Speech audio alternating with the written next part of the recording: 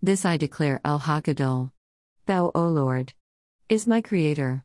You're the Creator of the ends of the earth. You're my God, who provides me with more than enough of every kind of grace. I love you, Lord, my God and Father.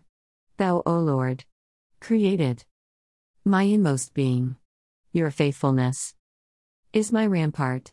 You give me your constant overflow of kindness.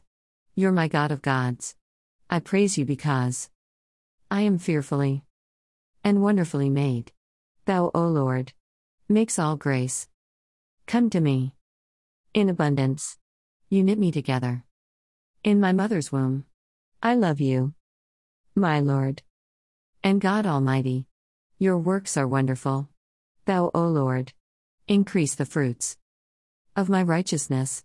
You supply me seeds to sow. I will give thanks to you, Lord, with all my heart. You enrich me in every way, so that I can be generous on every occasion. I love you, my God and Father, through Jesus Christ, my Lord and Savior. Amen. Scripture references: 2 Corinthians 9:8-10, Psalm 63 3-4, Psalm 145 3.